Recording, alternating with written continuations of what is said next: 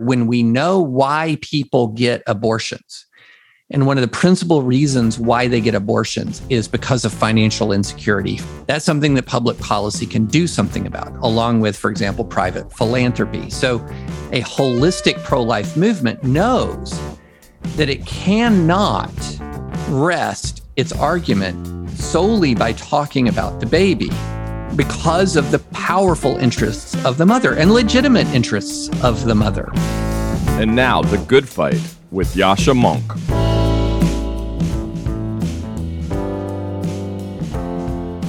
Thank you so much for bearing with me as I was giving you summaries from my new book for the last 10 weeks.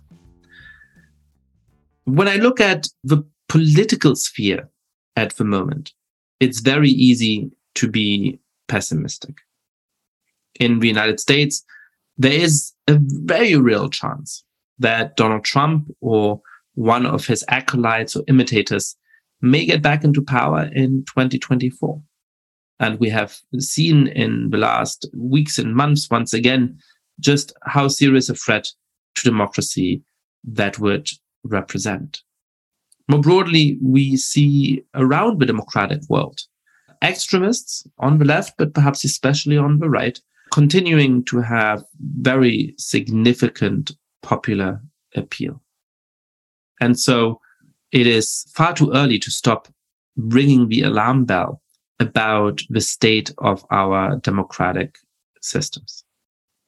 But to make our democracies work and to be able to sustain the great experiment of the early 21st century, the attempt to build these deeply ethnically and religiously diverse democracies, we also need to be able to see the things that are working relatively well in our societies, especially when you switch off cable news, when you don't look at electoral politics.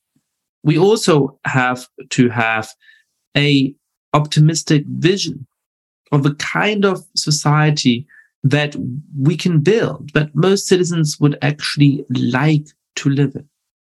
And I think when you compare our societies today to what they looked like 100 or 50 or even 25 years ago, when you see the ways in which societies have in fact become more tolerant, have come to have conceptions of who is a true member of them that are much more inclusive.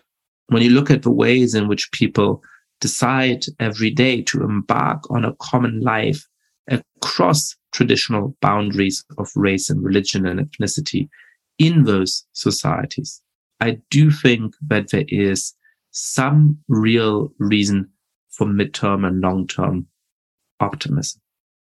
The ideal of a society which lives up to two ideals at the same time is not yet dead. The ideal of a society in which we collectively rule ourselves, even though we are very different in our beliefs and ideologies and origins. And the ideal of a society in which each of us is able to be true to the commitments we have to the groups to which we belong, and also to chart our own path through life independently of what the majority might tell us, independently of what our own families and neighbors might tell us, is not yet dead. If we want the 21st century to be more peaceful, more thriving, more tolerant, if we want our societies to be places where most of us would want to live, we need to double down on our attempt to guard those values, to make the great experiment of building and sustaining these diverse liberal democracies succeed. I know I've been talking for a long time about the book on this podcast, but nevertheless, a few summaries do not do justice to a written book. So if you enjoyed some of these themes, I would be very, very grateful if you read or perhaps listen to on Audible my new book, The Great Experiment, Why Diverse Democracies Fall Apart and How They Can Endure. And if you did read it, if you did buy it, if you tell your friends about it as well. And From now on, we're going to resume our normal programming, which is to say that some weeks you will hear summaries of the great articles we're publishing on persuasion by the authors, and some weeks I'm going to give you my view on some important development or event happening.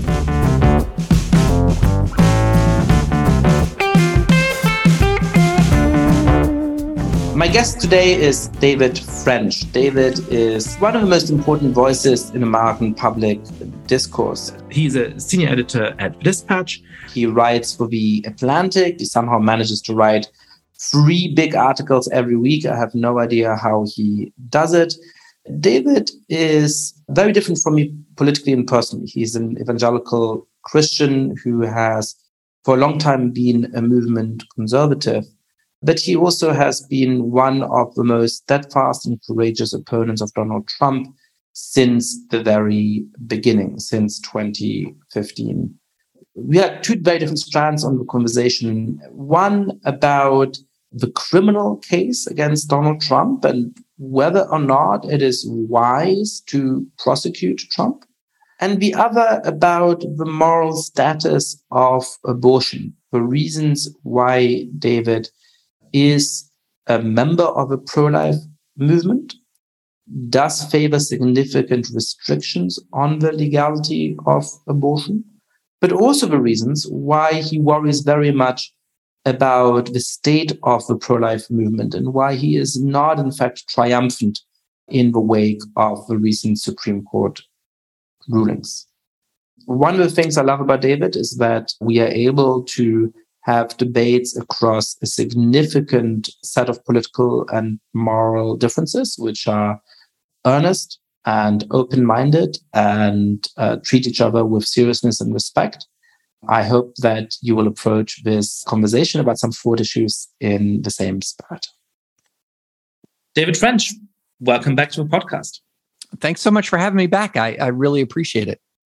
So I've been following the January 6th hearings, but I still have the sense that it's actually difficult to put into perspective exactly how complicit Donald Trump was in the assault on the Capitol and how the revelations of the last weeks and months should change our view of Trump, especially for those of us who have been very concerned about Trump as a threat to our democratic institutions for a long time in any case. So how has your view of Trump's character or your view of the extent to which he's become complicit in an assault on democracy changed in the last months? Yeah, so nothing has changed about my assessment of his character. He's exactly as low as I thought he was. But I have changed some in my assessment of his criminal liability. Not his moral culpability, which was very clear from the beginning. I mean, from the beginning of the Stop the Steal effort, for example, culminating in the attack on the Capitol, the moral culpability, the political culpability of Trump was absolutely crystal clear. But of course, our law doesn't just regulate what's immoral or politically dangerous is, of course, not always illegal. And so I've been very focused on trying to draw out these distinctions. I've had this view that Trump's primary legal jeopardy was not related to January 6th. For some time, I've had this view that its primary legal jeopardy is not related to January 6th. As awful as January 6th was, his primary legal jeopardy was in Georgia. And the Georgia grand jury that has been doing its work related to his efforts to turn the election in Georgia. Let's take a step back. Sorry, just what is it that happened in Georgia and why do you think there may be criminal liability for what Trump did there? Yeah. So in Georgia, there was an effort where he reached out to the Secretary of State. He intervened with the Secretary of State to try to get the Secretary of State, and quoting him here, he wanted him to find 12,000 votes. Okay. Well, that's sort of bad enough on its own terms, but he went further here. He not only said you have to find 12,000 votes, he not so subtly threatened criminal prosecution in the event that those votes weren't found. And I'm going to quote from Trump's call that was recorded by Secretary of State Brad Raffensperger's team. And this is Trump. And you're going to find that and keep in mind, this is a Trump word salad, but the meaning is pretty clear. And you're going to find that they are, which is totally illegal. It is more illegal for you than it is for them because you know what they did and you're not reporting it. In other words, he's saying it is more illegal for Raffensperger to not find these votes than it was for the alleged illegal votes to be cast. He says that's a criminal offense and you can't let that happen. That's a big risk to you and to Ryan, your lawyer. That's a big risk. I'm notifying you that you're letting it happen. So look, all I want to do is this. I just want to find 11,780 votes, which is one more than we have because we won the state. To put this into perspective, imagine a small town sheriff is losing an election narrowly and goes to the county commissioner and says, you need to find me the votes I need to win, or, you might find yourself arrested. The sheriff would already be indicted. How much of this depends on mens rea? Morally speaking, this case is open and shut, as you were saying. Morally speaking, it's clear that he is the president of the United States putting significant political pressure and issuing, in a way, personal threats against an election official in order to influence the outcome of the election. That, I think, makes it clear that Trump was attacking the transition of power. It makes it clear that Trump certainly is not fit to have high office in this country.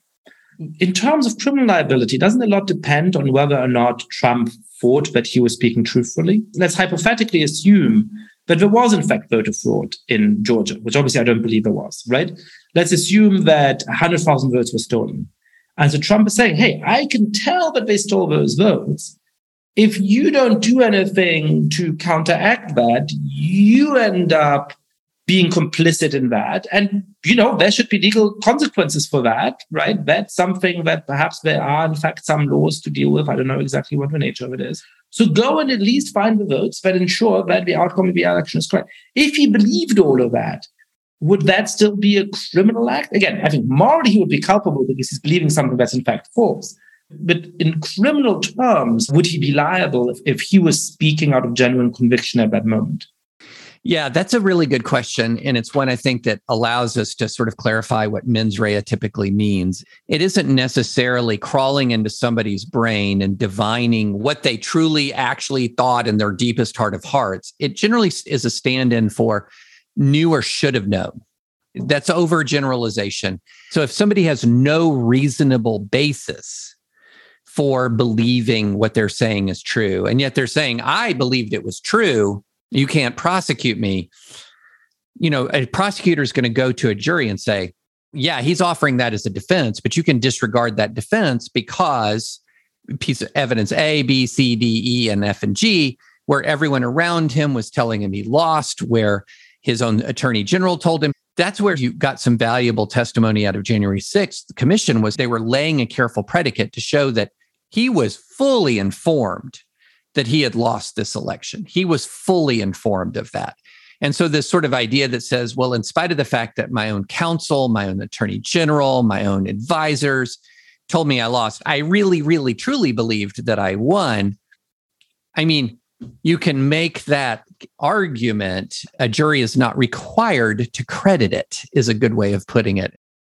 So the argument would be something like, let's say that he genuinely did believe it. As I think at some level he did. I mean, for me, part of the core of being an authoritarian populist is this idea that you alone truly represent the people, which actually leads you very easily to the conclusion that if you lose an election, it must be because there was sabotage. It must be because there is something wrong. So I'm minded to believe that Trump, despite all these people telling him the contrary, really did in certain ways believe that he won the election. But your response to that would be, well, but would a reasonable person have believed that in that circumstance? And if that's not the case, then he may nevertheless be criminally liable. Right. Or if intent is an element of a crime, for example, what are you doing to prove intent? You're going to prove what was the knowledge that the person had, what kind of knowledge was coming in. You're going to provide proof of all of those inputs. Now, that doesn't mean that the defendant is defenseless.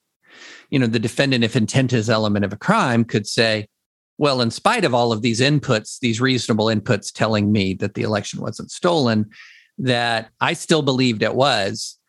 That's going to be a jury question. And so it's going to be a weighing of evidence. And in ordinary circumstances, if you have evidence of the kind that we have here, of the people around Trump telling Trump the truth, that's generally the kind of evidence that a prosecutor is very happy to take to a jury. And so what you're thinking is, can I prove the elements of this crime to a jury with proof that would be proof beyond a reasonable doubt? And the amount of information that Trump had incoming leaves sort of Trump with this kind of notion that he has to persuade the jury that he's just kind of utterly deranged, and I'm not going to call it an insanity defense, because an insanity defense is a highly technical thing, but in an interesting way, it's kind of like a version of it, that he just is incapable of knowing better. And when intent is an element, that's a tough position to be in when you're defending an element of a crime where, you're putting forward proof of intent. It's a tough place to be for a defendant to basically have to convince the jury that he's just off his rocker, especially tough when you're the president of the United States. And when you're somebody like Trump, who has an incredible amount of pride in his own intellectual abilities. But, if you want to tie this in Georgia to a specific statute, there is a statute. It's a criminal solicitation statute. It's super straightforward. It says a person commits the offense of criminal solicitation to commit election fraud in the first degree when, with the intent that another person engage in conduct constituting a felony under this article, he or she solicits, requests, commands, importunes, or otherwise attempts to cause the other person to engage in such conduct. So what's the intent element here? The intent element here is, I intend that you engage in conduct that would constitute a felony under this article. So what's some of that conduct? Georgia Code Section 21-2566, and just for listeners' benefits, I don't have all this memorized. I'm actually looking at it. Prohibits willfully tampering with any elector's list, voter certificate, numbered list of voters, ballot box, voting machine, direct recording electronic equipment, electronic ballot marker, or tabulating machine. So he's trying to get them to tamper with the tabulation. And so there is a straightforward, simple criminal case in Georgia, and there has been for some time. I don't know if it'll happen. It's a big, big, big step for a local DA to prosecute a former president. But that was my longstanding belief with Georgia. On January 6th, I was skeptical of a criminal liability for Trump related to the riot.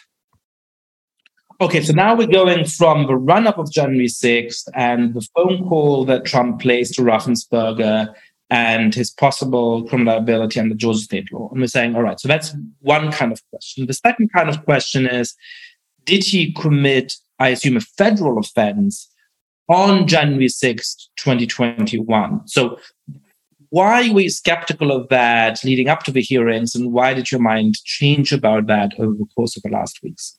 Yeah. So whenever you're asking, is something criminal, you're always asking, okay, which statutes apply? And so a lot of people raise seditious conspiracy, for example. Seditious conspiracy is now a statute that's been applied, and indictments have been handed down against Proud Boys and others for seditious conspiracy. That's a generally tough legal case to make, not because the statute doesn't seem to fit, but because the statute is really overly broad and vague, which means that it's been narrowly construed by courts. And it actually hasn't been used very much. It's kind of a tough charge to make and to make stick, ironically enough, because the statute is just too broad. It implicates too much on its face. It implements too much conduct that could be constitutionally protected. What does it say? Let me pull up some of the key language. If two or more persons in any state or territory or in any place subject to the jurisdiction of the United States conspire to overthrow, put down, or destroy by force the government of the United States, or to levy war against them, or to oppose by force the authority thereof, or by force to prevent, hinder, or delay the execution of any law, or by force to seize, take, or possess any property contrary to the authority thereof, they shall be fined under this title or imprisoned not more than 20 years. Now, the problem here is you have broad constitutional protections to advocate the overthrow of the government. The First Amendment has been held to very broadly protect people who are going to advocate even the violent overthrow. of the government. And so you really have to narrowly construe this statute to make it constitutional. So that's going to mean when you're talking about conspiracy, you're going to have to show some specific kinds of overt acts, for example, and you're going to have to tie it to attempt to destroy by force. And so it's got to be more than even the advocacy for the violent overthrow of the government. There's got to be a real, genuine conspiracy that ultimately results in force. And the problem was, if you're talking about the Proud Boys and others who have these actual seditious conspiracy charges, which are, I believe, appropriate, was really hard to find. And we still haven't found any specific link to Trump and these Proud Boys. And general statements like stand back and stand by, or whatever Trump said in that debate, don't count. And so where is the linkage between Trump and the Proud Boys? Just to take an example, because his other efforts, like the Eastman memos, where he's trying to get Mike Pence to take a particular set of steps that Eastman argues is justified by the Constitution and the ambiguities of the Electoral Count Act, that doesn't really match seditious conspiracy, right? And so you've got just a real proof problem there. All right. So far we're saying there is the statute which criminalizes all kinds of calls for the overthrow of the US government. That seems to be rendered moot by the First Amendment, because otherwise, every communist group in the country and every traditional whatever group in the country is guilty of sedition all of the time, and we end up in a really repressive regime. Clearly, that's not what we want to do. So you're saying that actually the basis for federal indictment would have to be in a different law. Unless, of course, we get some clear evidence that ties him to those, for example, who've already been indicted for seditious conspiracy. We don't have that. Now, here is a different law. This is 18 U.S.C. section 2383. This is the rebellion or insurrection statute. And it says, whoever incites, okay, this is a key word, sets on foot, assists, or engages in any rebellion or insurrection against the authority of the United States or the laws thereof, or gives aid or comfort thereto, shall be fined under this title, imprisoned not more than 10 years or both, and shall be incapable of holding any office under the United States. That's a key provision there. Now, here's the key word, incites. There's been a general consensus amongst a lot of First Amendment attorneys that Trump's speech on January 6th to the crowd might have come close to incitement, but it didn't really cross that line, in part because he tempered some of his statements like fight like hell, or you have to be strong, urging that there has to be strength to take back the country, with the admonition that people should march peacefully and patriotically. And that admonition kind of saves the rest of the speech, because politicians always say fight for this and fight for that. Now, I had thought, because for incitement to be unlawful, consistent with the First Amendment, what you have to have is intent and imminence. So here's the way it works. There's two cases, one called Brandenburg versus Ohio, that dealt with the prosecution of a Klan leader. And the court, throughout the prosecution, even though the Klan leader engaged in a speech promising revengeance if the presidents continued to, quote, suppress the white Caucasian race, the court held that speeches, even if they threaten violence or disorder, are protected by the First Amendment unless advocacy is directed to inciting or producing imminent lawless action and is likely to incite or produce such action. This, in a later case called Hess v. Indiana, they shortened the test to say speech can't be prosecuted for incitement unless it's intended to produce and likely to produce imminent disorder. So you have an intentionality element here and a likelihood element. Now, the likelihood element is met. The disorder wasn't just imminent, it happened. It happened. But the intentionality, this is where it gets interesting. Because if you walk through the evidence now, Trump says December 19th, 2020, big protest, be there, be wild. He then directs his supporters to march on the Capitol. And this is the key point. Thanks to the most recent testimony from Cassie Hutchison, we also now know that he knew that the crowd was armed and also knew that they weren't a threat to him. So he knows they're armed. He knows they're not a threat to him.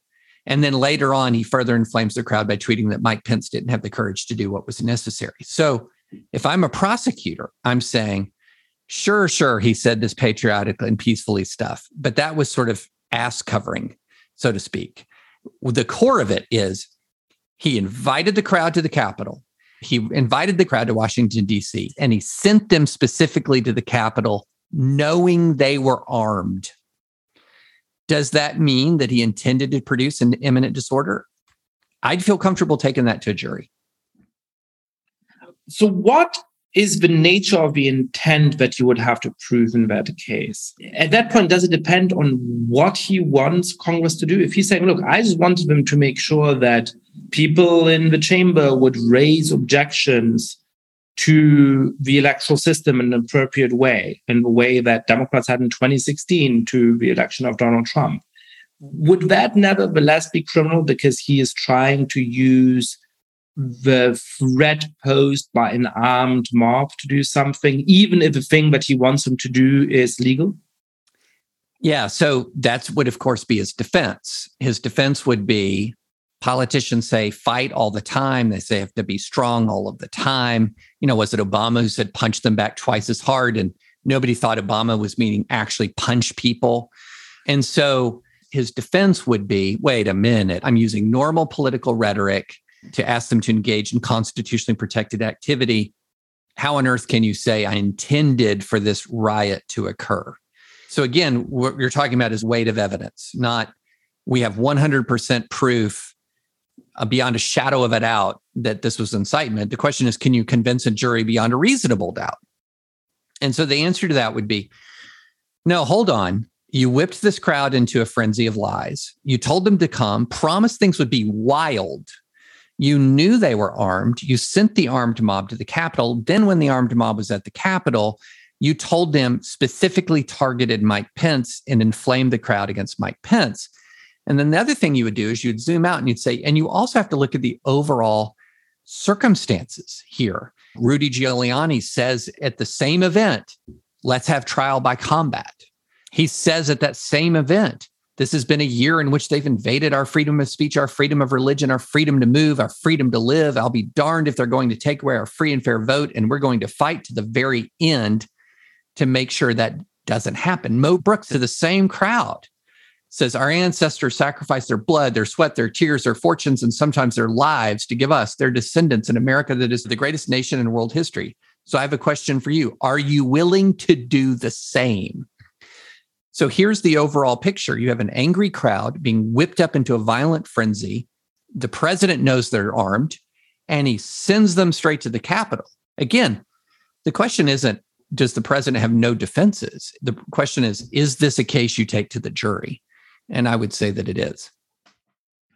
So I'm not a lawyer, I'm a political scientist. So I want to shift the way we think about this question for a moment and ask, what is the best way for this country to rid itself of the danger that Donald Trump poses and the broader authoritarian populist movement that he represents? And what is our most realistic scenario for getting back to a politics which might be based on very robust disagreement, which might be based on very robust competition, but which involves a minimum of mutual toleration?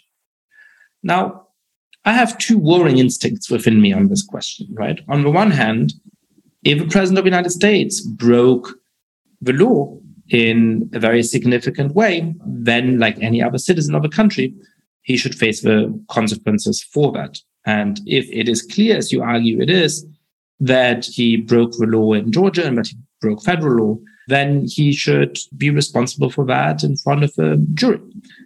On the other hand, I really worry about the fact that such a trial is likely to turn him into a hero and a martyr on his political side, consolidating his control over the Republican Party in the primary process. That it will be seen by a lot of people as you lose an election, you go stand trial, and you might go to jail, providing politicians with a very heavy incentive not to lose the next election with a very heavy incentive to undermine the outcome of the next election. And it does make it even harder to imagine any kind of scenario where we manage to depolarize the country. Perhaps it decreases the likelihood of Donald Trump being in office in 2024, which is a threat I take seriously.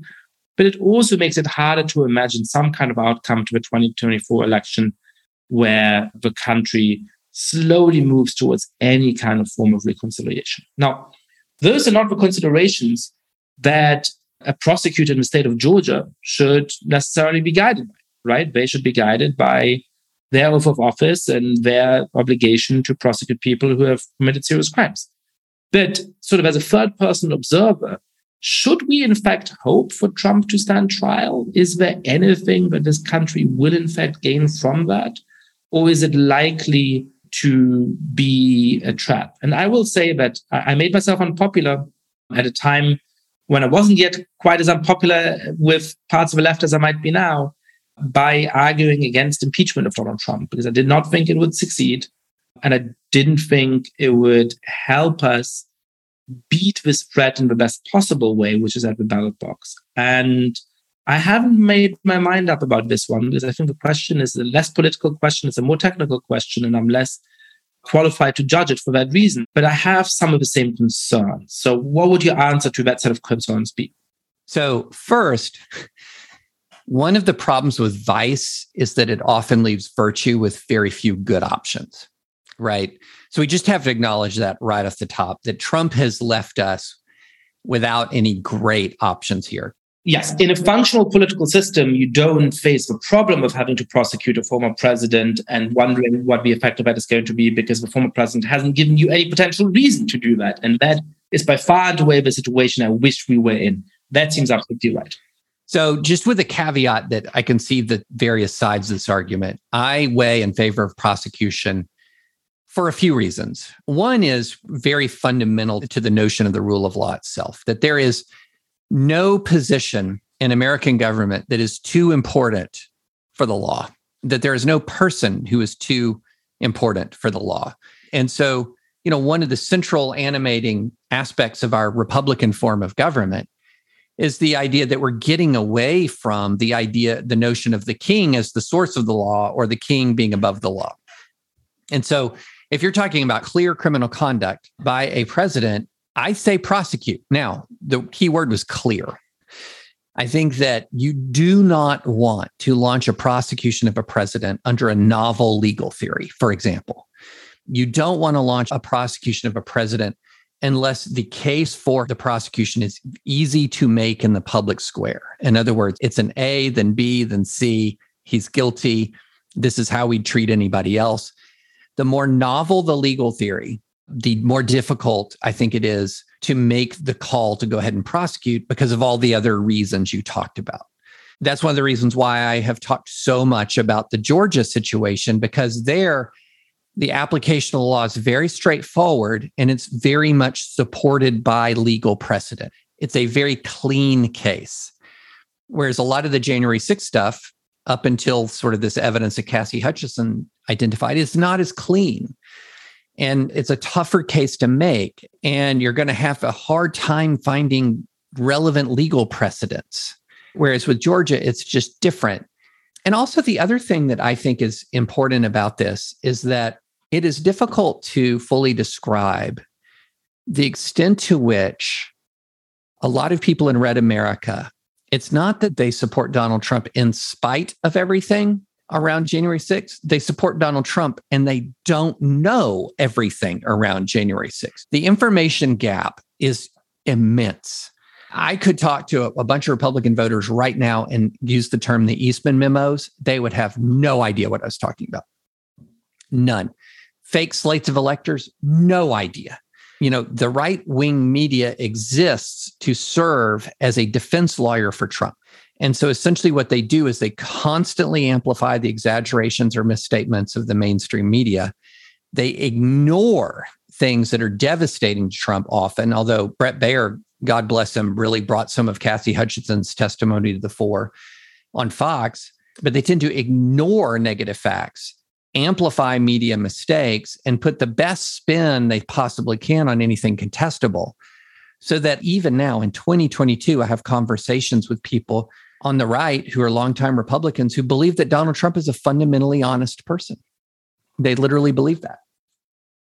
So I want to shift gears here. We've talked about one completely uncontentious issue, which is whether or not a former president of the United States is guilty of crimes and should be prosecuted. So to lighten up the mood, I want to go to another completely uncontentious issue, which is the moral and legal status of abortion. So one of the things that it strikes me about my upbringing as a non-religious person in Europe, and actually about my intellectual circles in the United States for the last 15 or so years, is that the pro-choice case is so fundamental an assumption in everyday conversation that I have barely ever, or perhaps never, heard the case from a pro-life person as to why abortion is a morally flawed issue, why they oppose people getting abortions, and why the law should reflect that fact. Right? What I do sometimes hear is, of course, it's a complicated issue. It's a choice for every person to make for themselves, but obviously the law should not get involved. So I would love for you to state for me and for my listeners the case that I've never really heard, which is, why should we have deep moral concern about abortion? And why may the law get involved in regulating whether or not women are legally entitled to get an abortion? Yeah, it really revolves around a very simple concept that an unborn child is a human life. It is not the mother. It is not the father. It is a separate human being and quite dependent on the mother, of course, and exclusively dependent on the mother prior to viability. But it is a separate human being. And as a separate human being, a just nation does, in fact, protect innocent life from intentional killing. And so the argument that an unborn child is a separate human being isn't just a faith-based argument. From the moment of conception, you're talking about a human being that has separate DNA from the mother, for example. It's separate from the father. It's not a sperm. It's not an egg. It's a separate human entity. It has the same separate DNA from conception until birth and natural death. And so as a separate human being should receive protection from the law. And its status of being dependent on another does not deprive it of worth and value. And so one thing pro-life and pro-choice folks often just completely miss each other on is, women will say, my body, my choice. But the pro-life response, it's not just your body anymore. That a baby, is not like a tumor or a toenail or another sort of extension of a person's body. It is a separate body, completely dependent, yes, but another human being.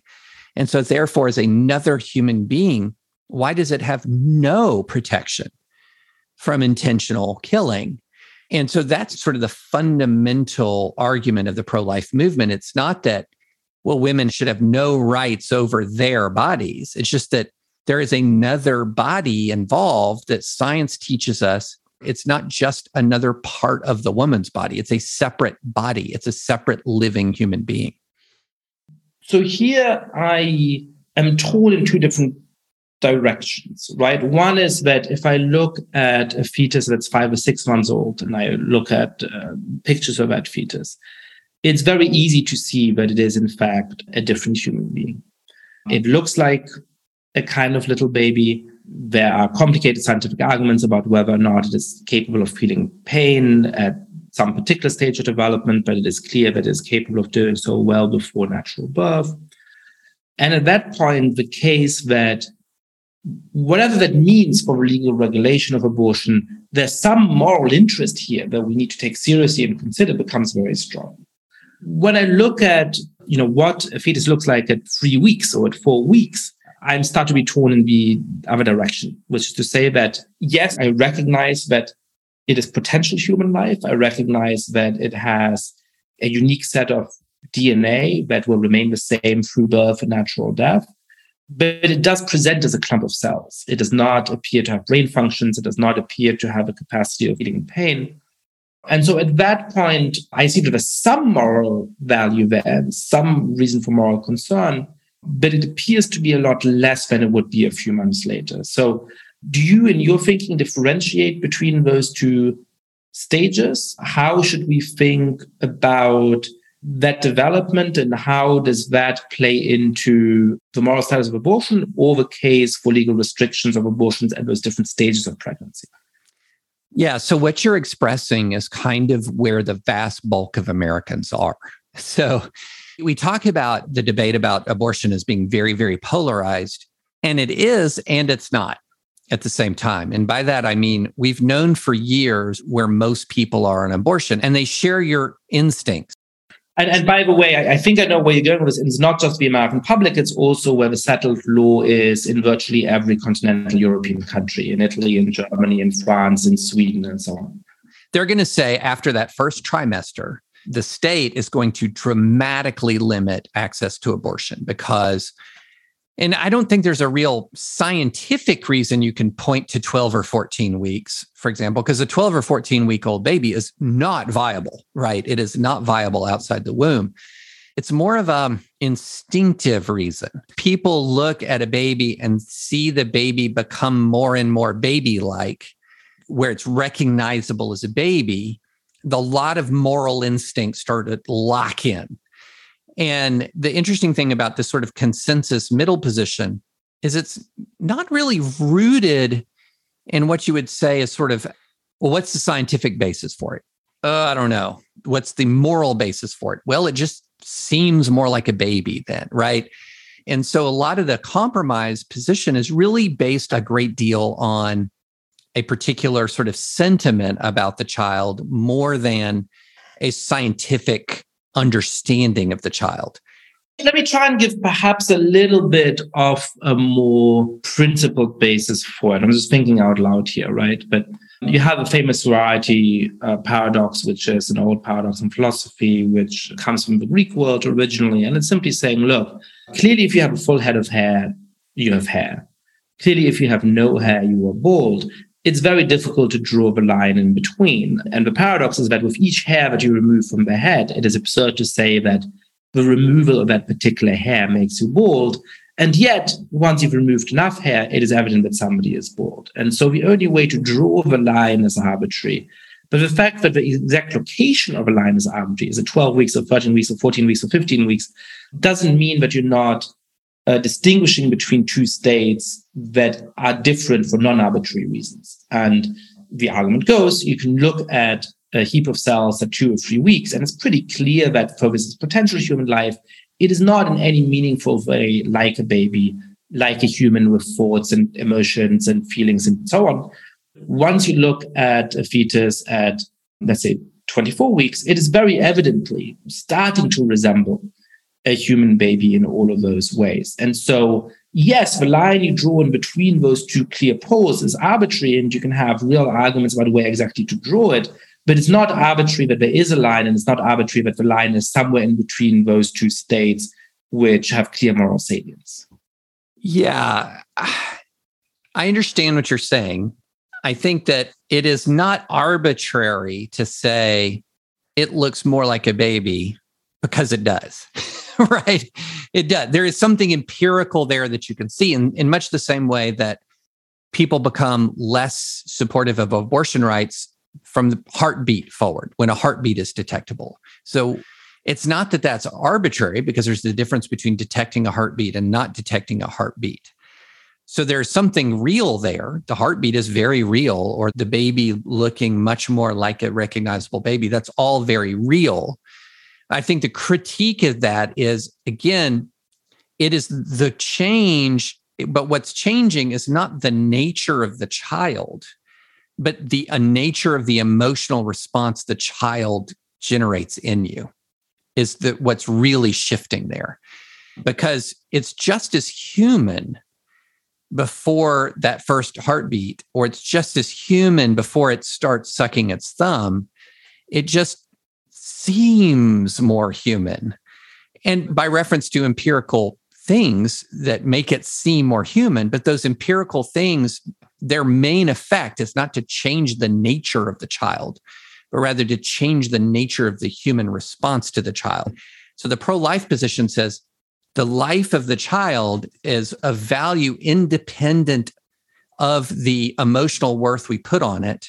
So therefore, we can't judge the life of the child by how people feel about the kid.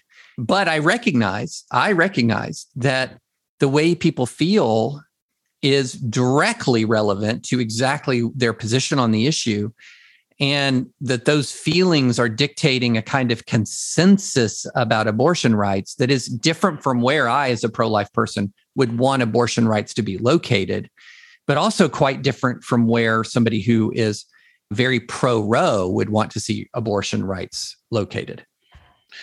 So let's investigate for a moment this question about when the fetus is human, because in some biological sense, it seems obvious to me that 2 or 3 weeks in, the fetus is in fact human. It is a human product. It has DNA. It can grow to be a full adult human. And so in all of those ways, biologically speaking, it is human. But I guess the question is it human in the relevant ways which normally give us moral consideration towards humans? Now, I think some of the bad arguments for why we shouldn't have moral concern for a fetus at 6 or 7 months are bad precisely by analogy to that question.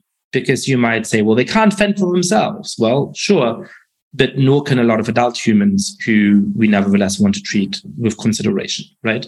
They're not capable of rationality. All right, sure, again, if you make that the criterion for how we treat human beings, then you're going to have to treat a number of mentally disabled people in extremely cruel ways. So that seems wrong for deep, important reasons.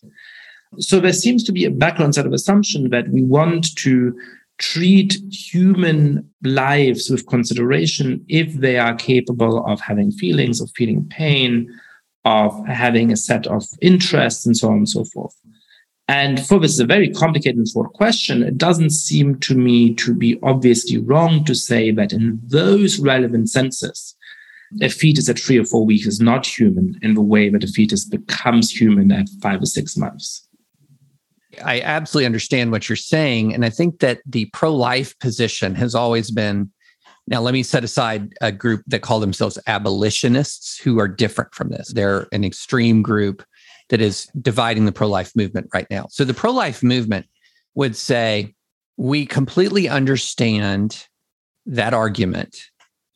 In the democratic process, the people should have the ability to say, no, we're going to vote to protect unborn life in spite of that argument. But here's the difference that the pro-life movement has always drawn. And that is, it's not that it sees the unborn child as less valuable than any other child. There's a mens rea, to circle back to our earlier conversation. When it comes to a woman, and one of the reasons why pro-life movement has historically been very adamantly opposed to prosecuting women for abortions, is that there's an understanding that women who seek abortions do not have sort of the mens rea as a general review that says, what I'm doing right now by getting an abortion is the same thing as it would be if I was killing a 14-month-old, right? And so there is an understanding of the large gulf that exists in the state of mind regarding an unborn child at different stages of development. And so there's long been an accommodation in the pro-life movement for that different state of mind, which is why it's always sort of wrong if people say to me as a pro-lifer, well, if you believe abortion is murder, then you should want to prosecute women. Like, whoa, hold on. Murder is a very loaded term that implies a particular mens rea, a particular state of mind that, quite frankly, the vast majority of people who are seeking abortions just don't have. So therefore, it's different. And so I do think that that's where you've seen the pro-life movement say, okay, totally understand where you're coming from on this argument. But our response to that is that's why we treat abortion somewhat differently under the law than you treat, say, infanticide. But now I think we're shifting to a second question, which I wanted to get to as well, right? Because first of all, I just wanted to get out the actual moral set of debates about the status of abortion, right? Then there's a second set of questions, which is, well, what kind of legal treatment of abortion does all of that justify? So now let's, for the sake of argument, grant that we're at a point at which there is a human life which has significant interests of its own, whose importance we recognize at some level. Perhaps some listeners will think that that's the case at 5 or 6 months. Some listeners will think that's the case at 6 weeks. Some listeners might think that it's not the case at all. But let's grant it for the moment, right? What then follows from that legally? Because now you seem to have a clash of two sets of interests. You have the interest of a woman to have control over her own body, to lead a self-determined life. And you have the interest of a fetus, which is dependent on her for its survival. So it appears that you have two very significant interests clashing with each other. The law deals with clashing interests all of the time, but this seems to be a particularly stark clashing interest, for which I'm not sure that there is lots of analogies in other areas of the law. So what does that, in your mind, imply for how we can recognize both of those legitimate interests and try to mediate this really strong clash of legitimate interests? Yeah, this is an example when you have this clash of competing interests. And this clash of competing interests is historic, by the way. This is not an argument that just started with Roe in 1973. I mean, America has had abortion laws for a very, very long time that were decided through the democratic process. And I think that the procedural answer to that is that those competing interests should be resolved through the democratic process. And the injury of Roe versus Wade was that it removed those interests from the democratic process. So, number one, I think it belongs in the democratic process. Number two, then it becomes incumbent upon pro-life citizens to convince the public, I think, of a couple of things. One is this: the unborn child in a mother's womb is a life of incalculable worth. And the woman who is carrying the child is a life of incalculable worth. And that rather than pitting the interest of child and mom against each other, what healthy public policy should do is harmonize them as much as humanly possible. Now, public policy is not going to be able to solve everything. Of course it's not. But a situation where when we know why people get abortions, and one of the principal reasons why they get abortions is because of financial insecurity, for example, that's something that public policy can do something about, along with, for example, private philanthropy. So a holistic pro-life movement knows that it cannot rest its argument solely by talking about the baby, because of the powerful interests of the mother and legitimate interests of the mother. And so that's why a holistic pro-life movement is not one that's just simply running around trying to find out ever more creative ways of punishing people who either provide or aid and abet in providing abortions, or ever more creative ways to limit travel out of the state, or whatever, ever more creative ways to be punitive. It needs to be pouring energy into creative ways to be supportive. And that's one of the reasons why I'm worried about the state of the right and the quote pro-life right now, because I think it's very focused on one piece of that puzzle and not nearly as focused on the other. So I want to get back to the criticisms you have of the current state of the pro-life movement. I still want to push you one step further on how to manage this trade-off between the two different interests that you're talking about. You know, I'm sympathetic to the idea that a set of legislative compromises that European nations have managed to make over time is probably a better solution to this than what we've ended up with in the United States, which is a sort of opposition of two pretty fundamentalist sets of positions. And because of the way it's been politicized in the last decades in the United States, there's little hope of us coming to sensible legislative compromises which involve actual hearing each other out in the way that many European nations have over the last decades. And so, you know, you can simultaneously think that Roe was in some ways a political and strategic mistake because it made it impossible to settle this issue in a lasting way that everybody in society can somewhat live with, and be quite pessimistic about our ability to follow the European path of compromise sort of 50 years after the fact. But whatever the right locus for this decision is, whether it is judicial or whether it is parliamentary, and I'm sympathetic to the idea that parliaments are, under good circumstances, the right places to come to those decisions, the ultimate trade-off remains the same, right? And so I guess I want to get back for one moment to a substantive question rather than a procedural question, right? Like how, in terms of public policy, whoever it is that designs the public policy, whether that's a parliament or whether that's a set of judges, do you balance those sets of interests?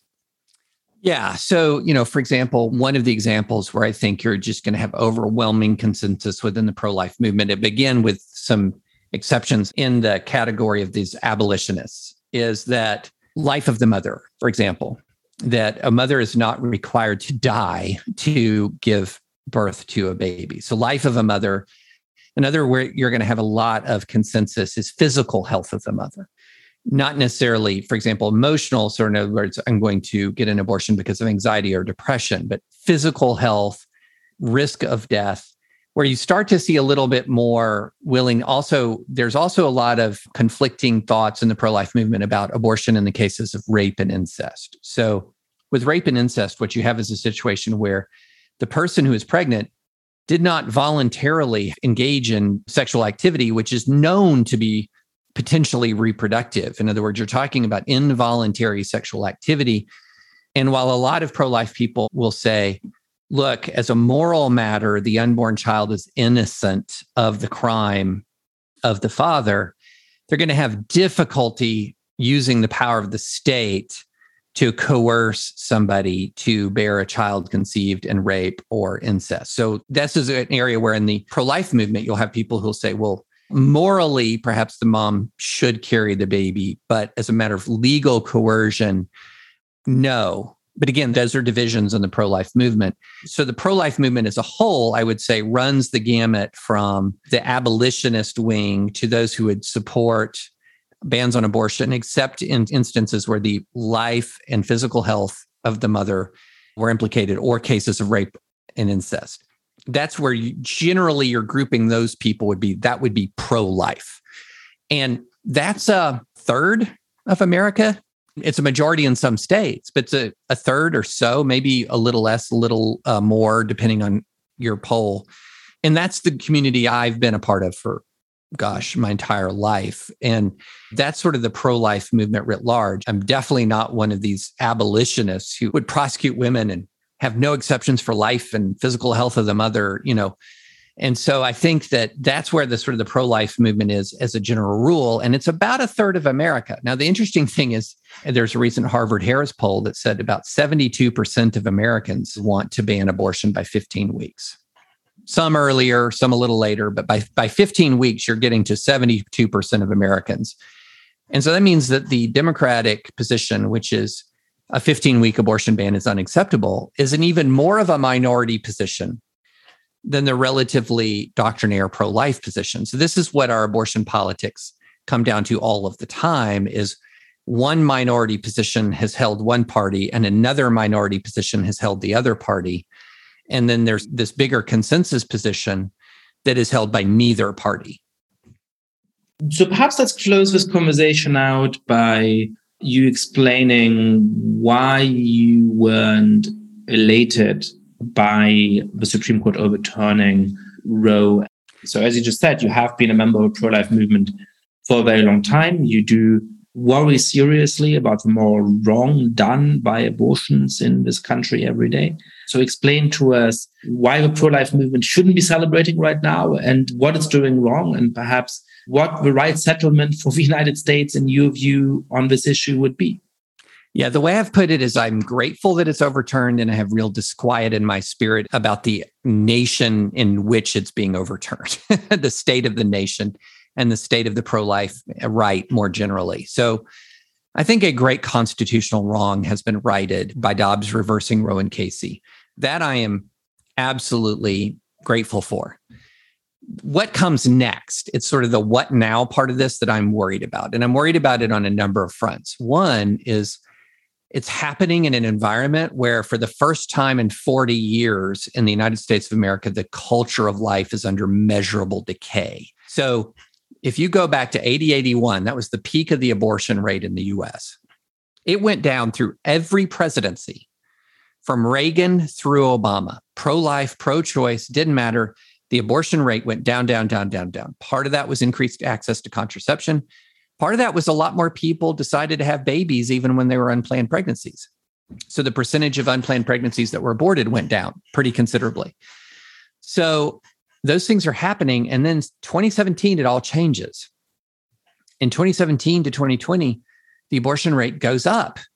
The first presidency since Jimmy Carter, the Trump presidency, we saw the abortion rate go up. So if my primary concern is that abortions end, which is a concern that I held above the law, like banning abortion does not end abortion. But my primary concern is ending abortion.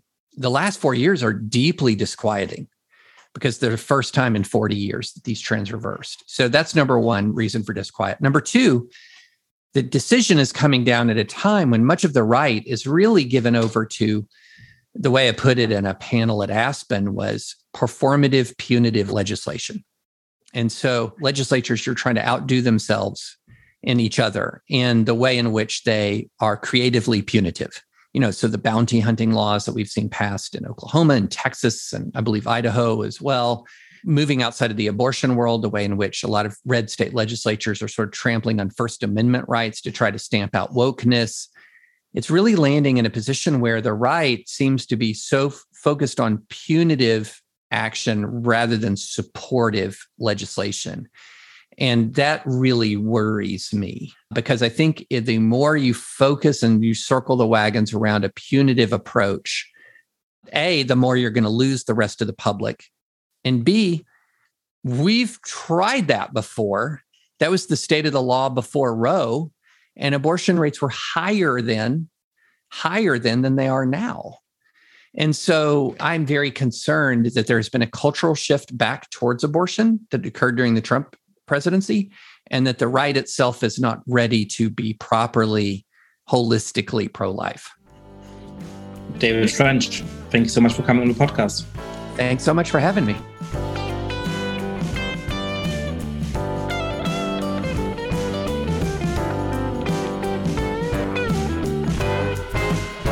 Thank you so much for listening to The Good Fight. Lots of listeners have been spreading the word about this show. If you too have been enjoying the podcast, please be like, rate the show on iTunes, tell your friends all about it, share it on Facebook or Twitter. And finally, please mail suggestions for great guests or comments about the show to goodfightpod@gmail.com. That's goodfightpod@gmail.com. This recording carries a Creative Commons 4.0 international license. Thanks to Silent Partner for their song, Chess Pieces.